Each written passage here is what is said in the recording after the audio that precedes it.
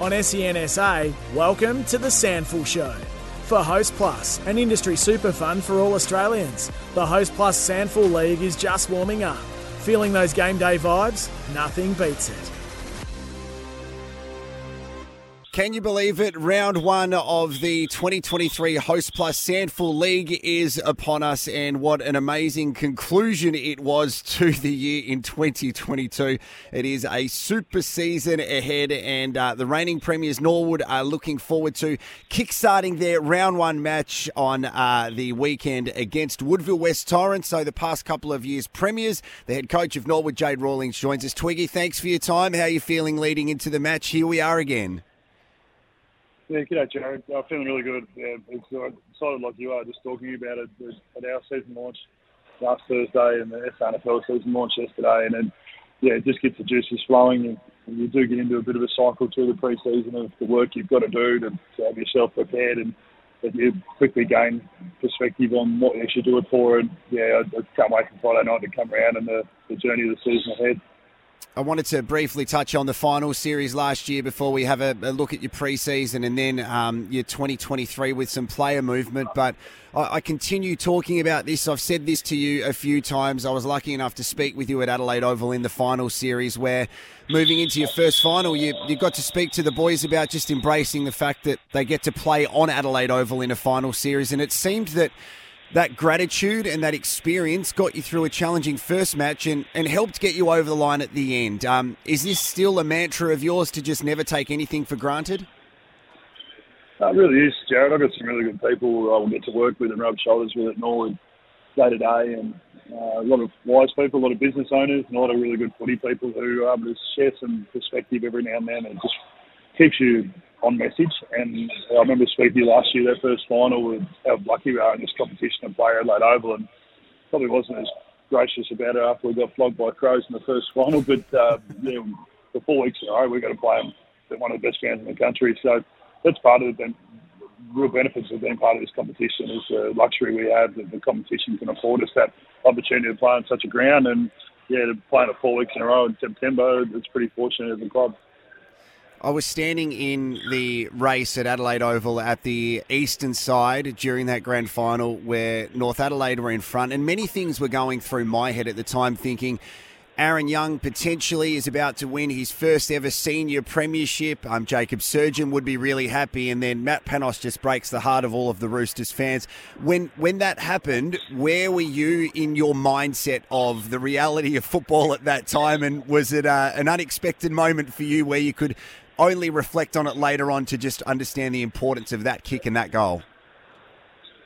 Yeah, yesterday at the season launch, I was standing next to Matt Richardson, the Port Adelaide CEO, who's a really good person, and we saw the edit of Matt kicking the goal, and he said, "Oh, where were you, mentally at that stage?" And the amazing thing was, Jared, that my mind went straight to what do we need to do. And it's funny where you go under the heightened level of pressure and you can't script it, but what we needed to do was where my mind went straight away. And then I've got to revel in watching that back numerous times throughout the summer, and yeah, it still gets me every time when I look at it. And more the journey part of it, Jared, that it's a holistic amount of things that build up to being in that position with 50 seconds to go to win. And yeah, there's a lot of stories that come out of it from both sides, and the thing that I feel is that we're very lucky to be part of history in this competition, and people will never forget that grand final for what it was and the wholeness of the game rather than just that last action from Matt. But yeah, I appreciate bringing it up because it's really good to talk about that particular situation and just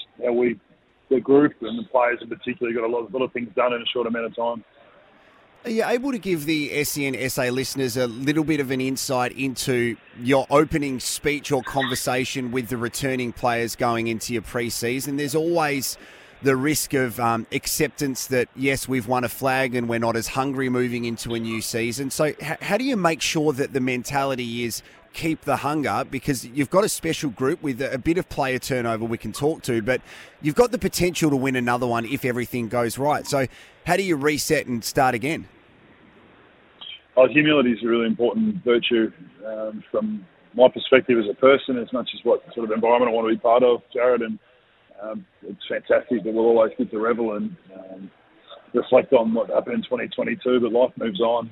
and people care about what you're about to do next rather than what you've done in the past. So I'm a big believer in that. I know our senior management board are as well. So from that perspective, it's quite simple to make sure all of our minds are on the job about what's required to move forward. And we were a little bit disjointed at the start. The group who were part of the grand final squad started a little bit later to our new and sort of core group. So we had to wait a little bit before we had the chat. But I had really good advice from another coach who's coached a second-tier level footy club to a premiership, and he said he probably didn't quite nail it after the one they won because he tried to train them too hard to almost force through work ethic, not for anyone to get ahead of themselves. But then he said they were tired by mid-year. So it's just getting perspective of people who've been there in the past and trusting what you believe in as a person and as a club. And I'm lucky I'm part of a club that is really high on humility and what can be done rather than what's been done. We'll talk about some player movement in a moment, but one of the stories coming out of the end of 2022 was Max Michelini, who is now an Adelaide Crows footballer in the AFL. He's played a few games now. I'm sure that speaks volumes of his resilience and his mentality, and it would have been an appealing thing for the Adelaide Football Club to see how he would have handled missing out on winning that premiership. I'm sure you've got a lot of pride in how he's carried himself and to see what he's doing now. I appreciate you asking about Max, Gary, because I think that's something that got slightly underestimated by people, who's the Max missed selection in a grand final. Now, albeit a 3-game veteran of senior footy at Norwood, but his attitude and awareness of what was reality, like Seymour was probably, if it was going to be selected, and Max only got in because of Pierce not being available, and it just reflected the character of him and his family, the way that they dealt with it, and was so appreciative and gracious in what they felt Norwood offered and did for Max. I don't think we did a great deal. I think he was quite self-sufficient, but it was a really proud moment the other day when he was in Sydney. His dad, Jim, sent me a really nice message about them being up there to see Max launch an AFL career and thank Norwood for what Norwood did for him. And then I went to the game last week, Adelaide and Richmond, and to see Max on an AFL field and look more than comfortable. It was one of those really proud moments, and he's just an outstanding young man. That's the other thing that makes it easy to want to see him succeed, is just how he carries himself and how he values people and the opportunity to play footy. Let's talk about some of the new faces that the Red League fans will see in 2023. Your Tasmanian influence, JADE RAWLINGS, is evident because you've got a handful of players who are either Tasmanian or have been around the North Launceston or Launceston area, so we're not going to discount that. But what I like about some of the players coming in, you've got AFL experience, VFL experience, and basically you've had a look all around Australia to increase the squad. So tell us about some of the players that the Norwood fans can look forward to seeing. It's an interesting comment you make, because every second time I introduce a player to the group, it's good. Strap yourself in, boys. You might be shocked by this, but this guy's from Tassie. But no, I had a good chat to Marty Mattner about this yesterday. And I think we get granted zones in South Australia, and it's one of the great parts of the competition. You have a zone, you can invest in that zone. But I think we all have leverage elsewhere in the country or through friendship groups or past connections. And I think if you don't lean on that, you're missing out. So Tassie's obviously a place that we can tap into, because Callow had the courage to move his life to South Australia in 2021, which then he blazed the trail for Donnelly and Lowe to come over 12 months later. And then that shows that Sanders and Stingle and Wright and Walker and the guys that have come over this year, that's tangible and you can improve your footy. So that's why we went down the path we did. But yeah, well, Luke Bogle from South Adelaide was someone that we spoke to, and we really followed his progress in 2022. And Jake Creswell, who has got a background in Tasmania, but has played Albury or Dongar, played at South Adelaide last year. He was one that, through a background, my relation with his father was able to acquire him. Ethan Haylock, who has come from Woodville, so we've got that SNFL experience. And then, as you touched on, a number of Tassie guys. But Callum Saunders, as previous Norwood players, has been a real acquisition for us. They're both great fellas and got on well at Hawthorn. And Matt Ling's been an excellent recruit for us. He's a terrific person who spent time with Sydney Swans, and after being delisted, had a year at Geelong VFL and a very successful year there, and wanted to extend his footy further by coming to South Australia. So they're all the guys that are going to figure in senior footy. But a lot of under-18s have come up as well, Jared. We've got 12 players that have come up from our 18 squad, but we don't have a set number, but we want to make sure that we've developing them at under-18 levels that they're ready for senior footy. And Michael Knoll did an excellent job now under-18s last year to have those guys improve their footy and be ready for senior footy. Just before we let you go, Jade Rawlings, and we appreciate your time on SEN SA. The fixture's out. You're getting ready to take on the Eagles. It looks pretty favourably for you. One of the things to note is that you play every day of the week except Wednesday, so you really get a good look at the calendar. But are you happy with the draw? I hadn't thought of it that way until you mentioned it.